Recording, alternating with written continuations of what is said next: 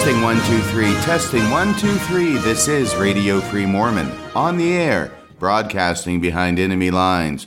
Tonight's episode, Lecture 11 in my Defense of the Faith series. I say that and I almost find myself saying Defense Against the Dark Arts series. But no, this was my Defending the Faith series from Institute class back in the spring semester of 1989 at the University of Texas at Austin. Now, there were 12 classes originally given. I have some good news and some bad news for you. The bad news is that if you like this series of episodes, episode 12 managed to get completely lost. I have the tape for it, but it is blank. There is no sound whatsoever on the tape. This is explained by the fact that it is not the original tape. I sent all of the originals to a little mom and pop shop in Utah somewhere called Tree of Life Productions. And the idea was that they were interested in mass producing these lectures and putting them on the market. Well, I think they closed up shop pretty much around the time that I was sending these to them. They never got mass produced. They never got produced even a little bit, to my knowledge. And so they returned to me the master tapes that they had created from the originals. And by the time, many years later, that I finally listened to these tapes, I found out that there was nothing recorded on the 12th tape. The 12th lecture is completely gone. You will hear me refer in this 11th lecture to the 12th lecture, and apparently it was a potpourri or a potpourri, a hodgepodge of different responses to different miscellaneous anti-Mormon arguments against the Lord's restored church on the face of the earth. So that's the bad news. Tape number 12, lecture number 12, on the 12th tape is entirely missing. I cannot find it. I will not be able to reproduce it. Now, what is the good news? The good news is that if you don't like this series, then lecture 12 is missing. There is no audio on it. I cannot produce it. You will never hear it. So that's the good news and the bad news of the situation. Now, Lecture 11 deals with a further breakdown of the issue of salvation by grace versus salvation by works, according to the Bible. And I think I do a yeoman's job of dismantling the born-again position on this subject. I'll let you listen to the lecture and decide for yourself. Once again, if you hear a baby cooing, and maybe not just cooing, maybe getting a little bit upset during this lesson toward the end, that's my firstborn child, my daughter, Sylvia, who is being brought to class by her mother. We started him young in the Radio Free Mormon household. So here's the tape of the 11th lecture. I hope you enjoy it. Play the tape. Come on in. To bring you up to speed, you'll recall that last week we were talking about the doctrine of sola fideanism. Can anybody tell me what that is as a quick review? Saved by grace. Right. Axion alone, exactly. Saved only by grace and by nothing else. That's the doctrine of sola fideanism. And last week, we talked about a number of things. General salvation, how that is taught in the Bible, whether anybody who's a born-again Christian believes it or not.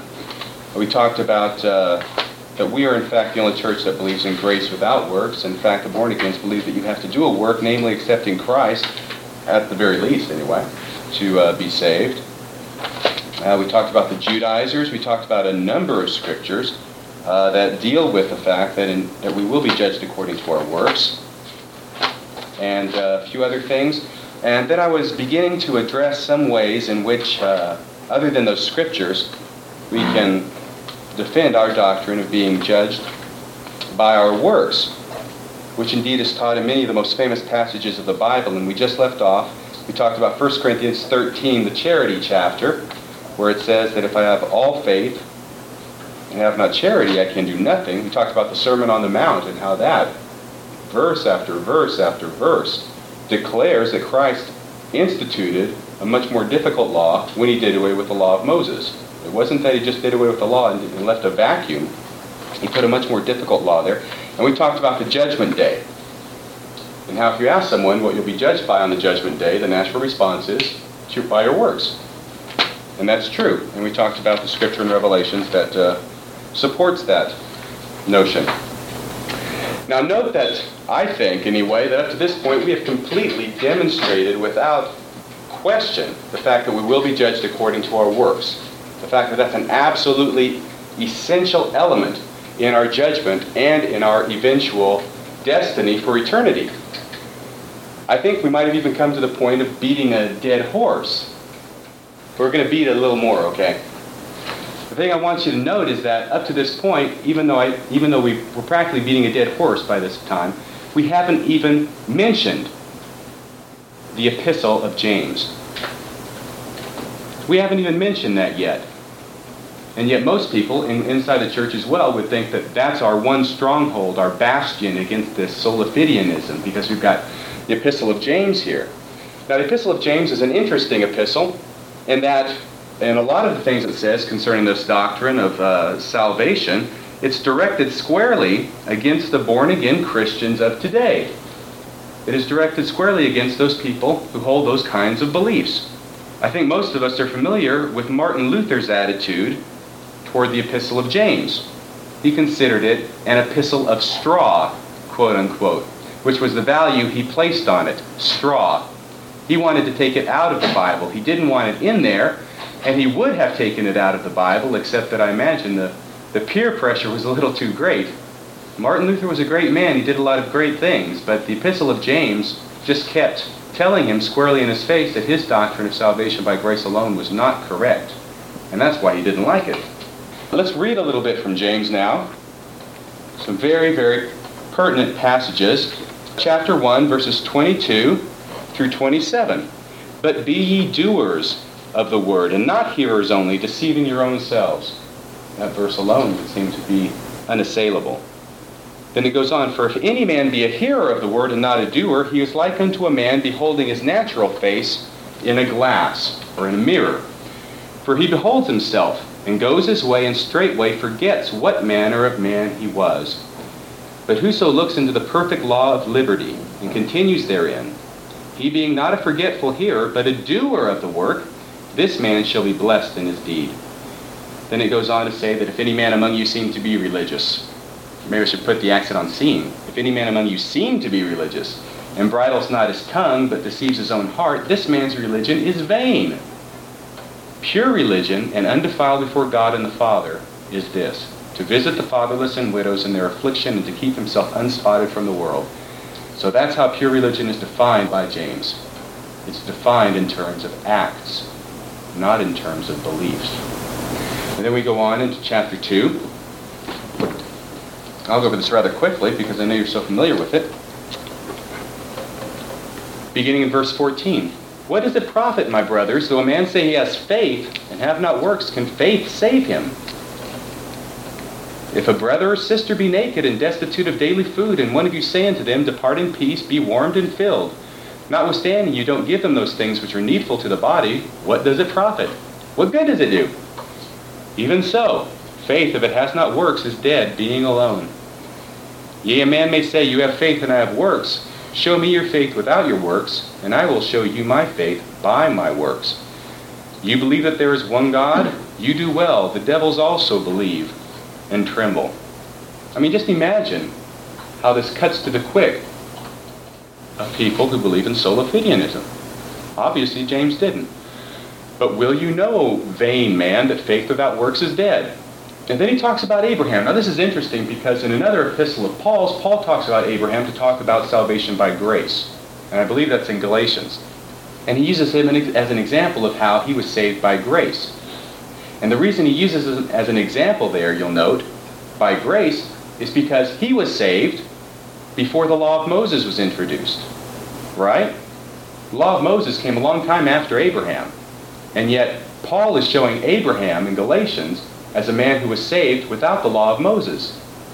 So he's showing to the Judaizers, and you remember we talked about them, that you don't need the law of Moses to be saved then. There's something better than that. Okay? And that's why he uses Abraham in Galatians to talk to the Judaizers. But now, James is using the same example of Abraham to talk to the born-again Christians of his time to show that works are necessary. He says in verse 21, was not Abraham our father justified by works when he had offered Isaac his son upon the altar?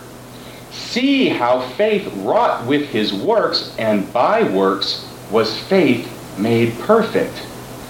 And the scripture was fulfilled which said, Abraham believed God, and it was imputed unto him for righteousness, and he was called the friend of God. You see then how that by works a man is justified, and not by faith only. Now doesn't that verse right there, verse 24, sound like a wonderful expression of Mormon doctrine? Which chapter is that? This is James 2. I'll read it again. You see then how that by works a man is justified, and not by faith only. So James is just saying the same thing we're saying. It's by faith and works. Not by one or the other, but by both. And then he gives another example. Likewise, also, was not Rahab the harlot justified by works? Who's Rahab the harlot? She was the one that watched the spies for Joshua's men. Right. And she took Joshua and another guy in. She was in Jericho. Exactly. So, likewise also was not Rahab the harlot justified by works when she had received the messengers and had sent them out another way. She saved them. And because of that, she and her family were saved. They were the only people saved when Jericho fell. So he's saying she was justified by her works too. Then he sums it up in verse 26, for as the body without the spirit is dead, so faith without works is dead also. And that's exactly how dead it is. Larry. Surely the born-agains have read the Epistle of James. Yes, they have. At least, I assume a lot of them have. Seems pretty clear to you and me. Yes, it does. Are they dead? They don't have the gift of the Holy Ghost. Okay. I'll say that much. Beyond that, I won't make any statement as to their intellectual prowess. But it's often been thought by born-agains, by biblical commentators, that James and Paul were fighting against each other. Here's James over here, the advocate of works. Here's Paul over here, the advocate of grace. But as it should have become clear now, as I've explained things, and as we've looked at the context, they weren't fighting against each other. They were back to back, fighting different enemies.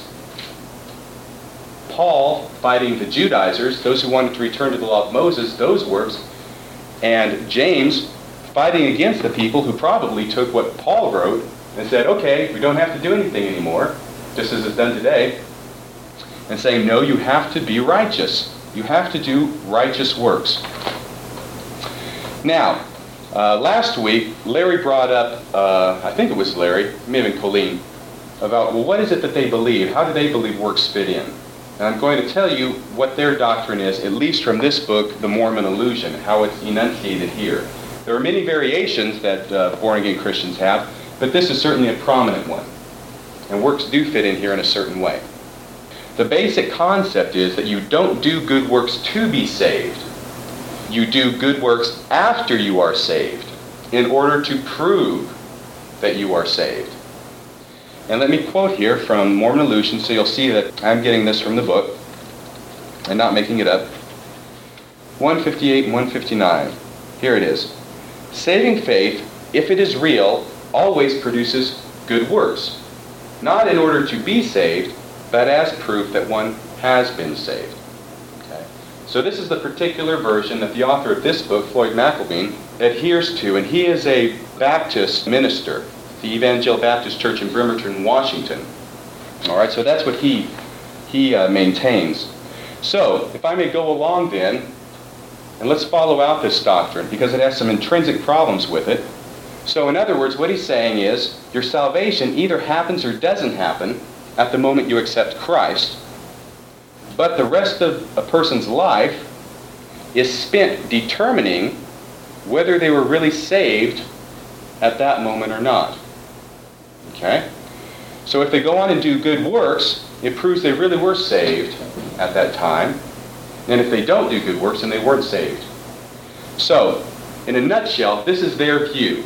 And I'm going to contrast it with our view. See if you can tell any difference. Their view is you look at the person's life after he accepted Christ and judge by their works whether they were really saved when they accepted Christ. The Mormon view, on the other hand, is you look at the person's life after he accepted Christ and judge by their works whether they are saved as of the time their life is over. Those are both very fair and accurate statements of their view, or at least of his view, and our view. And you know what the only difference is there? The time you look at. They look at as of the time they accepted Christ. We look at as of the time the life is over. Now Floyd, the author here, spends a great deal of time, ink, effort, trying to convince everyone who's going to read his book how different we are from them. How heinous we are because we put any emphasis at all on works. And how righteous they are because they're solely under grace. And yet, ironically, their view and our view is, for all intents and purposes, exactly the same. The bottom line is, both in our view and his view, that we are judged by our works to see if we are saved. That's what it amounts to, on both sides. Richard? Are there people who say that if a person is saved, goes on for a while doing good works, and then slips, they're still saved? I'm glad you asked that, because that leads right into my next subject, because this is an immense problem for born-again Christians. Yes, there are some who say that. There are some who say once saved, always saved. And the reason why there's so much conflict is because this theological doctrine of sola fideanism now leads them into a tremendous problem. They've painted themselves into a theological corner with this one. And let me demonstrate it to you, what this problem is. Now, there are other problems that we know that certain churches have. Basically, every other church other than this one has this problem, because they don't believe in the pre-existence. In other words, because they're lacking something of the true gospel, they have all these problems that they really can't answer. Because they don't believe in the pre-existence, other churches have the problem, where did sin come from? Where does evil come from? Since they don't believe in the pre-existence, since they believe God created everything out of nothing, then God must be the author of evil. See, and this is their problem, but God can't be the author of evil because he is only the author of good. And so this incorrect doctrine gives them an incredible problem because it makes a conflict in their theology. Well, in the same way, this doctrine of sola fideanism has created another immense theological problem. And that problem is stated in this question, just like you said. Once an individual has been saved, is it possible for him to fall away and lose his saved status? That's the problem. Now you think, what's so hard about that? Okay, here's what's so hard about that. This is also called, as they say sometimes, the once saved, always saved doctrine. And they're almost forced into that. They're forced into that because of this belief they have. For instance, let me give you an experience I had with a man who was on campus here. He goes around with Campus Crusade for Christ. His name's Keith Konecty, or Connecto, something like that. But he was over here speaking in the public area. Lots of people around. Someone asked him the question about, once a person's saved, can he fall away? His answer was, I don't know. That seems like a pretty basic question. And yet here's a bigwig representative going around talking to college students. He doesn't know. The reason why is once again because of this problem. Okay, this is the problem. A, if a person is saved when he accepts Christ, he will not fall away. And B, if he should fall away, he wasn't really saved to begin with. Okay, are you getting this from their point of view? If he accepted Christ and was saved, he's not going to fall away. And if he does fall away after he accepted Christ, then he never was saved at all. So according to their belief, a person who has been saved cannot fall away. If he's been saved, he can't fall away. That's part of being saved. And that's how they get themselves in this kind of theological corner. And there's really no problem with that, is there? I mean, if that's their doctrine, that's fine. Once a person's saved, he can't fall away.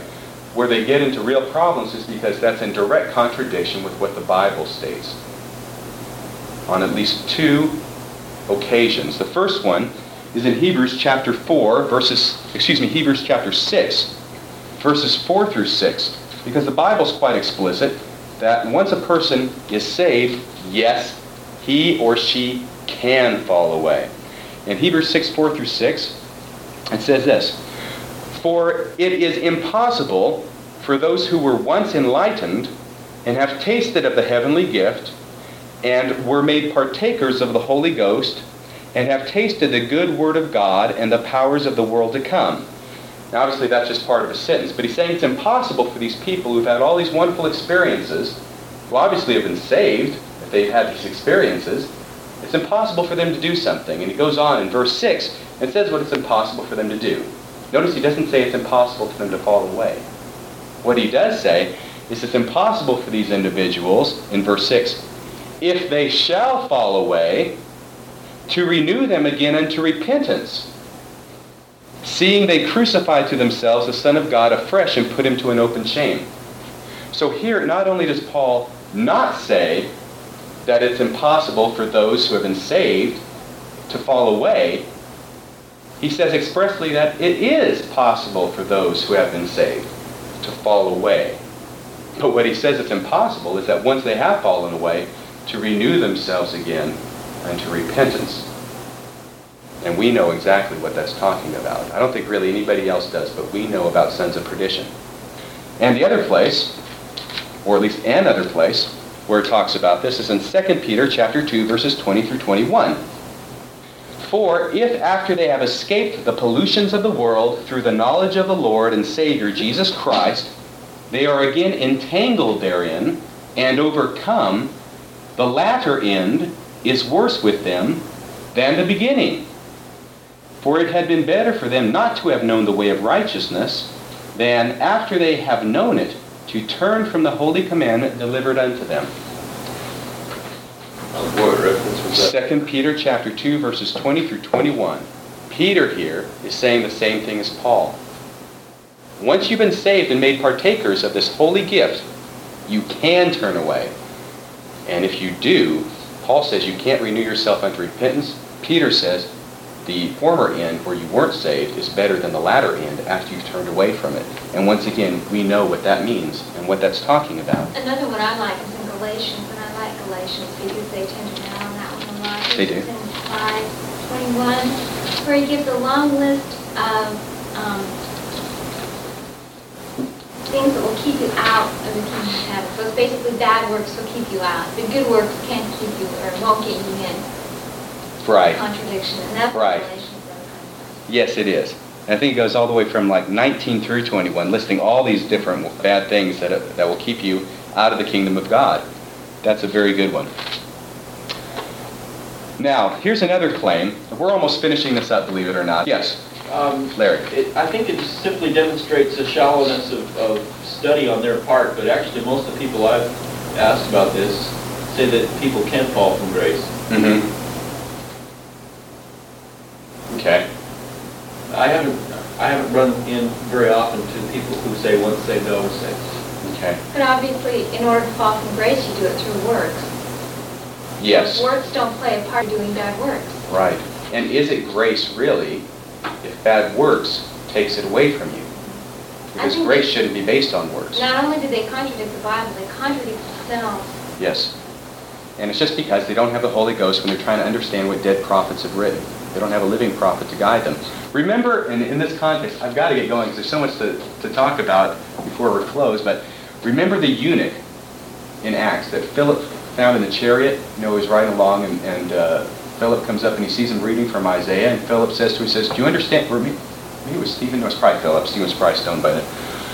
But Philip says to him, he says, do you understand what you're reading there in Isaiah? Because he was reading about some prophecies of the coming of the Savior, and he says, no, how can I understand this except someone should guide me? Certainly that's true. But he admitted it. He says, how can I understand this stuff in the Scriptures except there's someone who should guide me? A prophet who understands them. So Philip says, I'm your man. And he goes ahead and he tells him, and he baptizes him there in the river that day. But let's go on here. Here's another claim you'll often hear. It says, Mormons don't know if they're saved or not till they die. Okay? In other words, you got to wait till you die, and then you find out if you've done enough works or not. You've heard this kind of thing. First off, that's not true. We'll deal with that later. Second off, often the challenge is put this way. Let's put a couple ways here in this book, The Mormon Illusion. Page 153 says this, we have asked Mormons and other devotees of works for salvation how many good works we have to do to be sure of our salvation. No one knows. And in page 16, this is the way it's often said for dramatic purposes by many people, do you really know for sure that if you were to die this minute, you go to heaven to be with Jesus Christ? You've heard that, haven't you? Because, of course, born-again Christians claim that they know if they were to die, they'd go right then, but we don't know. Apparently, this argument is that if you can know right now, it's true. And if you don't know, it's not true. On the face of it, that argument doesn't make any sense. It does not follow. But what is more important is that according to the doctrine enunciated in this book, the one I've talked to you about from their perspective, actually, born-again Christians are less sure of whether they will be saved than Mormons are. Why? Because born-again Christians have to wait until the ends of their lives to find out if they're saved. Okay? Just deal with this first, and then we'll get to the Mormons, okay? First off, born-again Christians have to wait till the end of their lives to be saved if you're a member of this idea of thinking as this Baptist minister is. Why? Because all your life you're proving by your good works whether or not you were saved back when you accepted Christ. Therefore, any time before you die, you could fall away. And in other words, prove that you weren't really saved at that time. You know, it's kind of like the Catholic doctrine of annulment, right? We don't divorce anybody if you were just never married. So it's something like that. It's also a little bit like a religious practice I noticed in Japan when I was on my mission there. It was very interesting. I was riding a train once, and there was a mother and a daughter sitting across from me, and they were making all these little origami cranes, little cranes made out of paper and threading. They're just beautiful little cranes, and all different colors, and threading them on the string, kind of like popcorn on a string, threading it. They had hundreds of them, maybe even thousands of them. They just kept making them and threading them. And I found out that the reason they did this was because they knew a person who was ill. They knew a person who was sick, and this was their form of praying for that person. And they would take all these origami cranes and just make them all real nice, and they go hang them at the temple, their Buddhist temple. And if they'd made enough cranes, the person would get well. But if they hadn't, then the person wouldn't get well. Of course, the problem was that nobody knew how many cranes were necessary. You just made as many as you could, and if it was enough, the person would get well. And if not, then the person wouldn't get well. So this is a little bit like the born-again Christian doctrine. Now, that's what they think our doctrine is like, but it's not. Because, on the other hand, a Mormon can know, and may know, and should know if he or she is in a saved condition every day of their lives. And you know that simply by the power of the Holy Ghost. I don't have to ask you, especially in this room, how many of you who have ever felt the presence of the Holy Ghost before? Because I'm sure that all of you have on more than one occasion. But let me tell you, whenever you have felt that in your life, you know that you are forgiven of your sins. You are in a sinless state. You are in a saved state. And the reason you know that is because the Holy Ghost cannot dwell in anything but a clean tabernacle. Just the same as no unclean thing can enter into the kingdom of God, the kingdom of God, or the Holy Ghost, cannot enter into any unclean thing. And that is how you should know on a daily basis, by having the constant companionship of the Holy Ghost, by living correctly and repenting of your sins, that you are living in a saved status. Now this is culminated, of course, in our theology in having our calling and election made sure. It's not the same thing, of course, because this is talking about having it made sure where you can't fall away from your calling. And this is talked about in the New Testament in 2 Peter chapter 1 and verses 10 through 11. In the verses preceding this, he talks about all the things you need to do in order to have your calling and election made sure, and note that those are works. But he says, "Wherefore the rather, brethren, give diligence to make your calling and election sure. For if you do these things, you shall never fall." Never fall. "For by doing these things, an entrance shall be ministered unto you abundantly into the everlasting kingdom of our Lord and Savior, Jesus Christ." So that's the point you're aiming for, and that's the point as Latter-day Saints that we should be aiming for. Now this, having one's calling and election made sure, is not something amorphous that just sort of happens one day and boom, wow, you had it made sure. It is an ordinance that occurs in the temple, and believe me, you know when it's happened. Okay? You will know when it has happened. And it will happen for every individual who enters into celestial glory, whether in this life or afterward. It is an ordinance of salvation. It is an ordinance of exaltation that has to be performed for every individual. And now, we're going to close up here with our talk about sola fideanism with one of the most wonderful arguments, I think, that shows that, no, you're wrong. Born-again Christians, you're wrong, okay? Let's look at Paul. Let's look at a man who had a vision of Jesus Christ, who was told, by the way, to go be baptized and wash away his sins. But let's not deal with that right now. After he'd had that vision, right? He went out, he devoted his entire life to Jesus Christ. He never fell away. Not once, that we know of. He just devoted his whole life to it. And that was a long time, many, many years after that vision on the road to Damascus. And so if any man was saved, he certainly was. And when was he saved? Well, he would have been saved right at that vision or shortly thereafter. Shortly thereafter. Let's look in 1 Corinthians now, chapter 9, verses 25 through 27. 1 Corinthians 9, 25 through 27, because this epistle was written 20 years after Paul's conversion. After what a born-again Christian would say, after he was saved. 20 years, this is what he's saying. Note he's not saying, I was saved 20 years ago on this date. And he's not carrying the button around saying that. But this is what he says. 9, 25 through 27. And every man that strives for the mastery is temperate in all things. Now they do it to obtain a corruptible crown, but we an incorruptible. I therefore, note he's talking personally about himself now. I therefore so run, not as uncertainly, so fight I, not as one that beats the air, but I keep under my body and bring it into subjection, lest that by any means, when I have preached to others, I myself should be a castaway. 20 years after Paul's conversion, he's not sure that he's going to heaven if he dies. That's not born-again doctrine. It is true doctrine, but it's not born-again Christian doctrine. 20 years after that, he's saying, I've got to keep continually fighting, continually being obedient, lest after I preach to others, I should be a castaway. In Philippians chapter 3, verses 12 through 14, we find a similar statement. Now this is 25 years after his conversion. 12 through 14. Not as though I had already attained, either were already perfect, but I follow after, if that I may apprehend that for which also I am apprehended of Christ Jesus. Brethren, I count not myself to have apprehended. And here's talking about apprehend, like, someone apprehends someone else, they catch someone else. Brethren, I count not myself to have apprehended, but this one thing I do, forgetting those things which are behind, and reaching forth unto those things which are before, I press toward the mark for the prize of the high calling of God in Christ Jesus. This is a mark he hasn't reached yet. 25 years after his conversion, he is still pressing toward the mark. He's not saying I was saved on that day.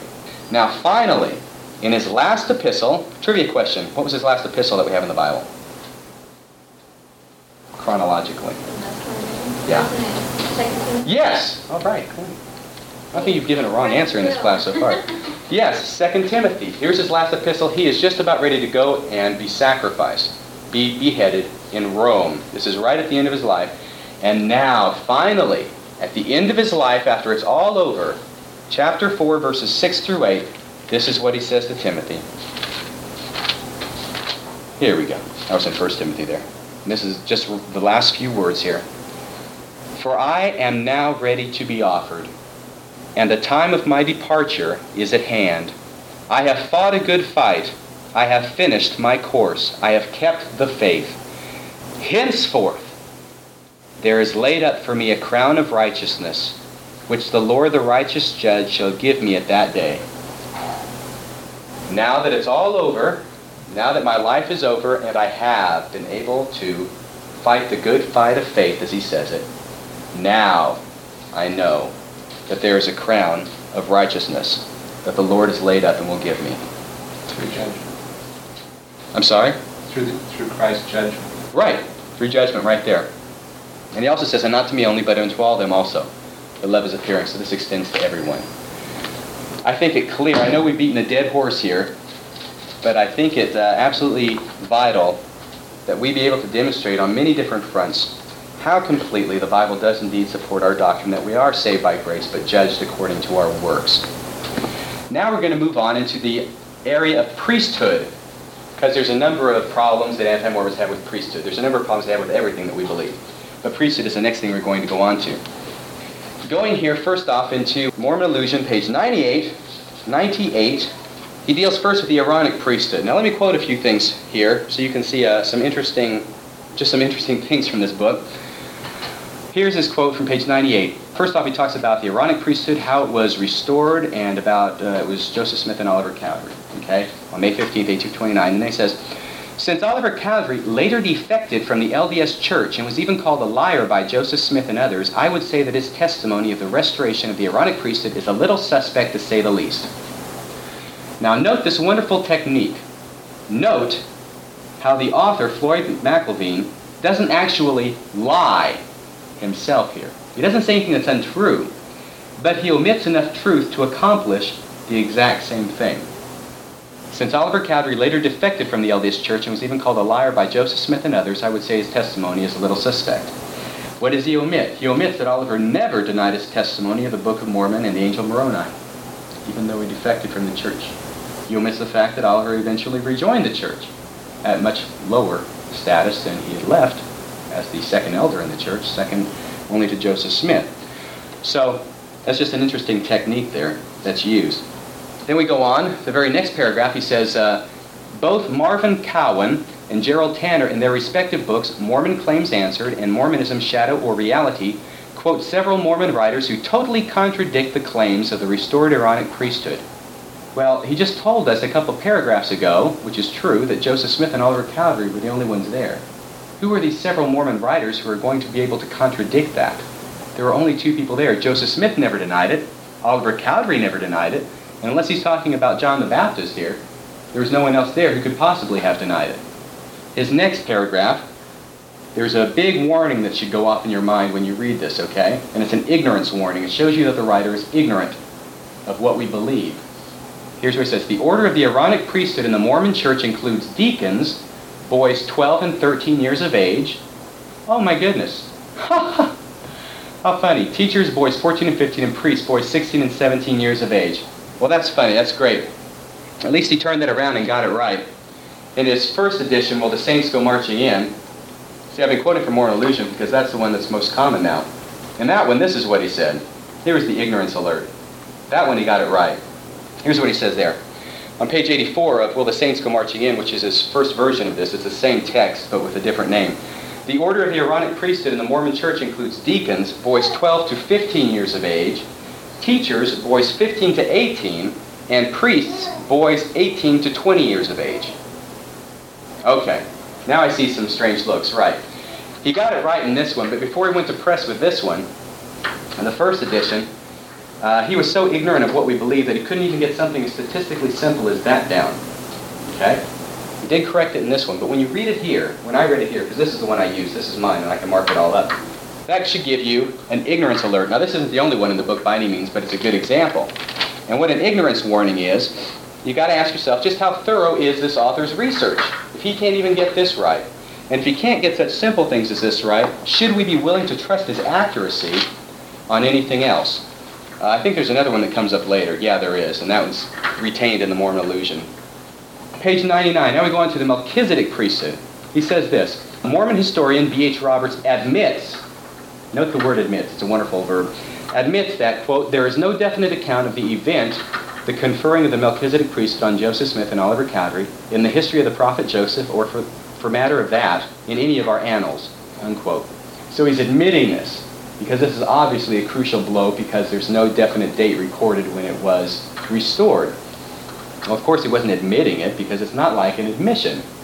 But of course, if this is the reason, the main reason, that this author is not willing to accept the fact the Melchizedek priesthood was restored, we know that he'll be more than willing to accept as truth that the Aaronic priesthood was restored, because there was a date given for that. And he even gave it. So obviously he's going to accept it on that basis. No, this is just a red herring. Next. Oh, this is a good one. On page 100, this deals with Hebrews chapter 7, verse 24. Jesus, because he continues ever, has an unchangeable priesthood, unquote.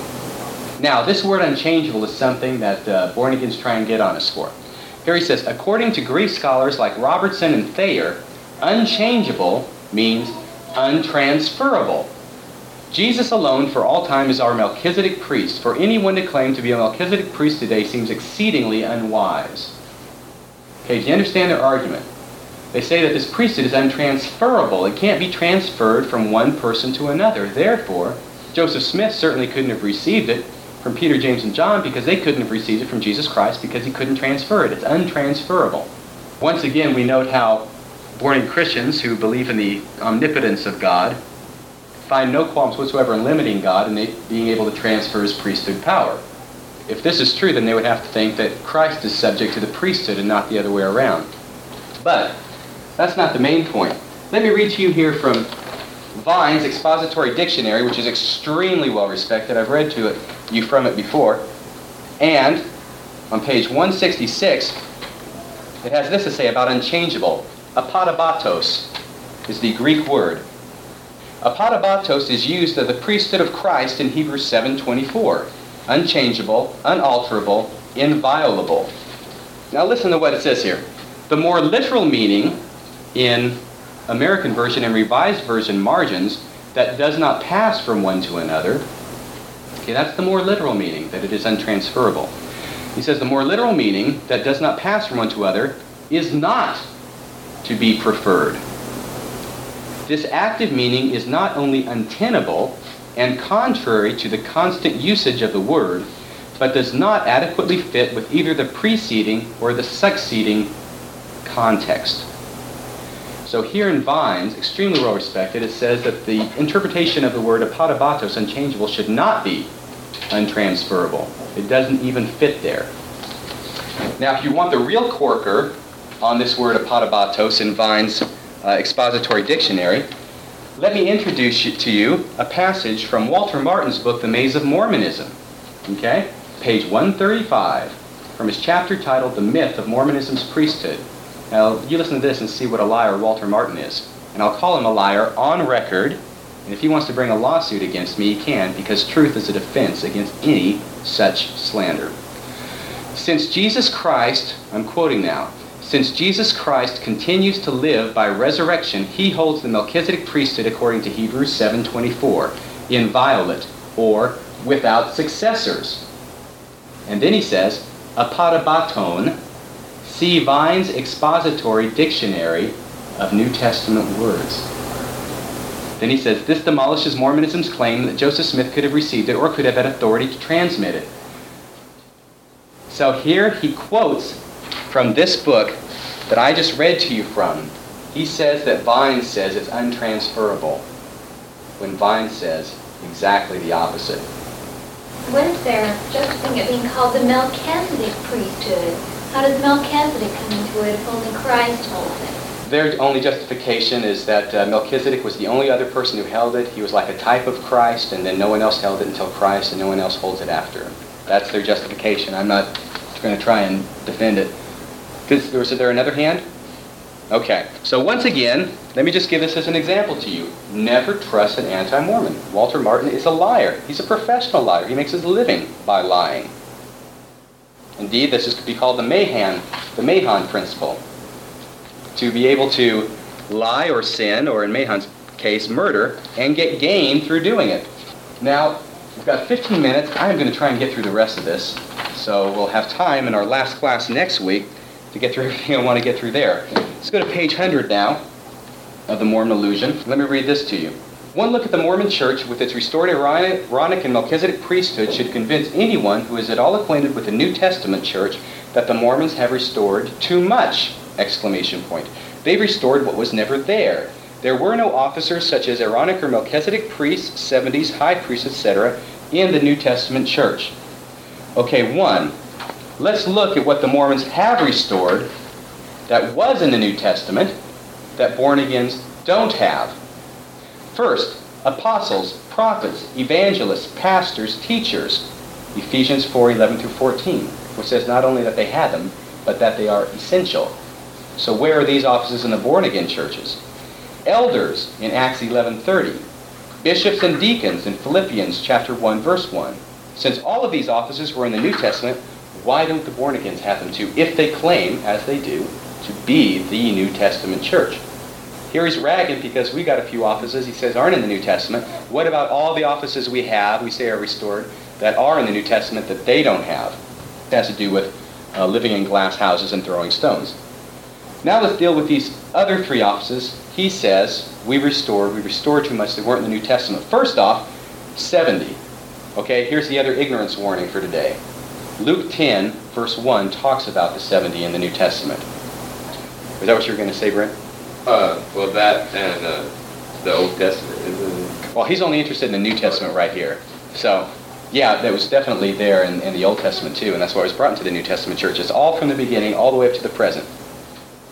But then again, we're the only people who understand that too. But the 70 is talked about in Luke 10, verse 1. There's another ignorance warning. If this guy's so ignorant he doesn't even know that, then maybe we shouldn't be trusting our eternal salvation to what he says we should do. The other two he talks about says we restore too much our priests and high priests. Now just because, first off, just because they aren't mentioned in the New Testament doesn't mean they didn't exist. Okay? It's part of the New Testament church. Number two, priest and high priest were offices had in Old Testament times under the priesthood of Aaron. I hope we're all familiar with that. If not, just start studying your Old Testament. Now here we have to note something important. This Aaronic priesthood was to be everlasting. In two places in the Old Testament, the Aaronic priesthood is referred to as an everlasting priesthood. In Exodus chapter 40, verse 15, Exodus 40, 15, and Numbers chapter 25, verse 13. The Aaronic priesthood is called an everlasting priesthood. And in fact, the Bible tells us that in the last days the Aaronic priesthood will still be here upon the earth. That's how everlasting it is. It doesn't just mean up till the time of Christ, it means to the second coming of Christ. In Malachi chapter 3, verses 1 through 3, Behold, I will send my messenger, and he shall prepare the way before me, and the Lord whom ye seek shall suddenly come to his temple, even the messenger of the covenant, whom ye delight in. Behold, he shall come, saith the Lord of hosts. But who may abide the day of his coming, and who shall stand when he appears? For he is like a refiner's fire and like fuller's soap. I read the first two verses because that establishes the time as the second coming. Right, that's not the first coming. And in verse 3, listen what it says. And he shall sit as a refiner and purifier of silver, and he shall purify the sons of Levi, and purge them as gold and silver, that they may offer unto the Lord an offering in righteousness. No way they can offer an offering in righteousness unless they have the priesthood. And this is the last days. So when it was first given, it was told it would be everlasting. And the last book in the Old Testament, it is prophesied it will be here in the last days. And yet, the Mormon illusion doesn't recognize this. In page 102, this is what the person who wrote the Mormon illusion says. Old Testament priests had as their chief function the offering of blood sacrifices and as an atonement for sin. All their sacrifices symbolize the day when Christ, the Lamb of God, would shed his blood for our sins. Now here's his conclusion. When Jesus died on the cross, the picture was fulfilled and the need for sacrifices, and therefore the need for priests, was done away with. Well, not according to the Bible, in the verses I've just quoted to you. So once again, he's contrary to what the Bible clearly states. Another ignorance warning. Now, number 3, I've just talked about that just because they aren't mentioned doesn't mean they didn't exist in the New Testament. The second thing is that the priest and high priest were offices in the Aaronic priesthood. The Aaronic priesthood was clearly stated to be an eternal priesthood, an everlasting priesthood, and therefore we shouldn't be too surprised to see that the office of priest and high priest, which are the offices then in the Aaronic priesthood, would continue with the Aaronic priesthood. Okay, just so you got that line of reasoning before I jump on to number 3. Number 3, even if priests and high priests were not in the New Testament church, which we can't say for sure, just because they're not mentioned doesn't mean they weren't there, but even if they were not in the New Testament church, the church is not just, the Mormon church in other words, does not claim just to be a restoration of New Testament Christianity. We claim to be a restoration of all previous dispensations. And that includes the Old Testament and those offices of high priest and priest. Now really briefly, and I hope that this will enhance your appreciation of the Aaronic priesthood in this church as compared with the Aaronic priesthood of the Old Testament. If we look at the Aaronic priesthood of the Old Testament, we find the high priest. There was one high priest at any time, correct? Just say yes. Yeah. Fine. The first high priest was Aaron. Right. Then there were priests under him. And with Aaron, these were his sons. Correct? And all those who descended from Aaron, his sons anyway, were priests. And after Aaron died, it was the eldest who took over the office of high priest, okay? So there's still only one high priest at any time. Then under the priests were the Levites. And when I say Levites, of course I mean the Levites other than the descendants of Aaron, because Aaron himself was a Levite, and so were his children and his descendants. So the other Levites were underneath them. There's often a misconception in the church that the Levitical priesthood is synonymous with the Aaronic priesthood. It's not.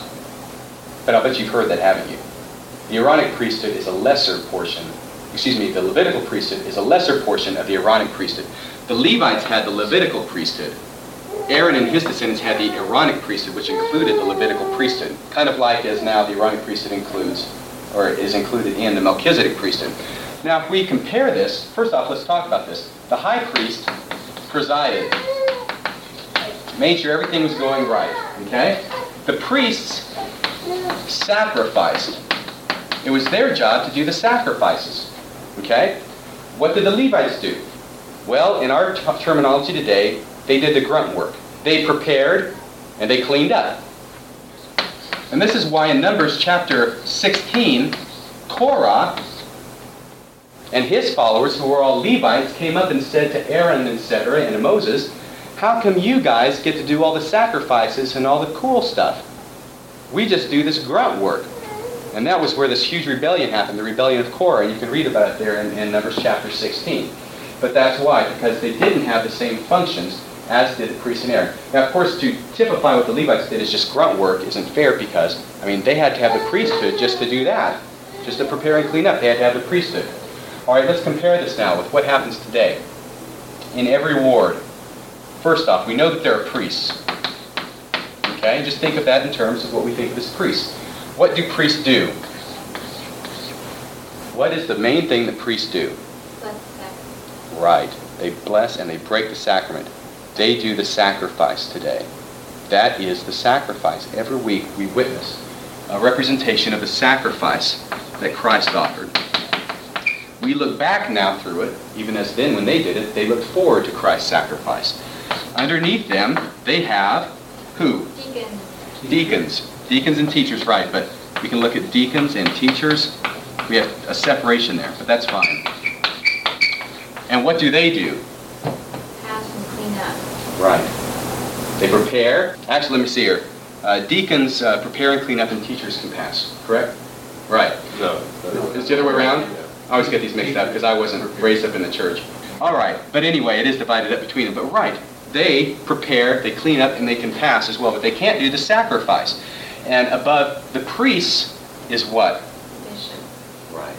The bishop is there, above the priests. And what does the bishop have to be? Preside. The high priest. Exactly right. The bishop is the high priest of the Aaronic priesthood in every ward. And that's right, Richard. He presides over it to make sure it's all done right. That's his responsibility. Make sure it's all done right in according to rules. And if you look at this, compare them, it's exactly the same today as it was then. Except they look forward to Christ's sacrifice, we look back. And in addition to the Aaronic priesthood today, we have the Melchizedek priesthood, which was restored. Finally now, and I'm going to get through the end of this, I'm so excited. All right. Finally, this book, The Mormon Illusion, makes the same mistake that almost all anti-Mormon books make in this area. They spend page after page saying, you don't have any priesthood, no more priesthood is necessary, it's all been done away with, and you just heard that quote, right, from pages 102 and 103? You heard the quote that I read, that when Jesus died on the cross, the picture was fulfilled, and the need for sacrifices, and therefore the need for priests was done away with, right? It's all over. They talk about how Christ is the only priest, he's their high priest in the heavens, etc., going to Hebrews, okay? And after they do all this, they turn right around, and what do? They claim, we have a priesthood. We born-again Christians have a priesthood. They just go to all the trouble showing it's not necessary, then they start claiming it for themselves and say, we have a priesthood. And the reason they do that is because the New Testament refers to it. In two scriptures, the New Testament shows not only that they had a priesthood after Christ, but they show that there would be a priesthood in heaven. Not only that they had a priesthood then, but that there would be a priesthood forever. So, what do the born-agains have to do? They have to say, well, we have that priesthood, because obviously we are the true Christians, and therefore what was written in the New Testament applies directly to us, which of course is a ridiculous assumption. Let me just get off a second here on this one. This is one of my chief peeves with churches who take things that were written in the Old Testament and in the New Testament and apply them to themselves. Okay, grab a letter of Paul, right?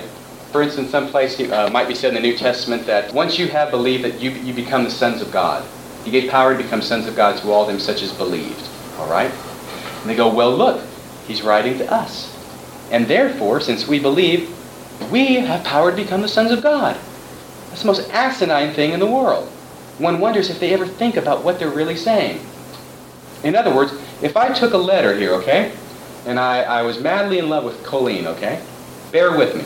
I say, Colleen, I write about all my heart's desires, and I'm madly in love with you, and I make it into a letter. I say, sign it, seal it up and everything, and I give it to you, okay? And you cherish it forever, of course, because it means so much to you. But you die, it goes into your attic, it lies there for 2,000 years, completely dust-ridden, moldy, but still legible. And 2,000 years later, I am considered a great religious leader. It doesn't even make any difference if we throw that in. But 2,000 years, some person finds it, goes into the attic, reads, it says, Colleen, I love you. And then he says, wow. This cool guy, Radio Free Mormon, loves me. Can you imagine anything as idiotic to take a letter written 2,000 years ago to someone else and think it applies to you? What presumption, what arrogance. And yet that's exactly the same thing that they do. Okay, but it's what they got to do, right? They got no revelation. They got no prophets. They killed them all off. They wouldn't have them now, and so they've got to do these stupid things. But there are two New Testament scriptures that show that they had a priesthood, that they will have a priesthood in eternity. The first one's 1 Peter chapter 2, verse 9. 1 Peter chapter 2, verse 9 says this, but ye are a chosen generation, a royal priesthood. How many times have we heard that? A holy nation, etc., a peculiar people. You're a royal priesthood. That was said long after Christ ascended into heavens. It was said to the members of the church. So, they got to say, well, we have a priesthood. You guys don't have a priesthood. It's no longer necessary, but we have a priesthood. Okay? It's ridiculous. They did have a priesthood. And let me ask you something. What priesthood could be more royal than the priesthood of Melchizedek, the priesthood after the order of the Son of God? It's called the royal priesthood. Closing fast, Revelations 1, verses 4 through 6, talks about this. Let me just read verse 6. Jesus Christ hath made us kings and priests unto God and his Father. To him be glory and dominion forever and ever. Amen. How can you be a priest unless you have a priesthood? You can't. Therefore, the fact that they're going to be made kings and priests shows that they will have to have a priesthood even then. So they have to claim it. So these two scriptures show the priesthood did continue in the New Testament church in spite of what they say, and that the priesthood will continue forever. Well, it also shows that there was an office of a priest. Yeah, that's a good point, even in heaven. Okay, so everything they say, it's gone. It's gone. Because they spend all their time arguing with us, then they turn right around and say, well, we have a priesthood anyway, which really goes to prove our point. Next week we're going to do a whole hodgepodge of things, a potpourri. And I hope you'll be here for that, and it should be exciting. We need a closing prayer. Well, that is the 11th lecture and final lecture, as it turns out, of the Institute class that I, Radio Free Mormon, gave in the Institute building at the University of Texas at Austin in the spring of 1989. I hope you've enjoyed the series. I hope you've learned some principles that will help you better defend the faith. Until next time, this is Radio Free Mormon, signing off the air.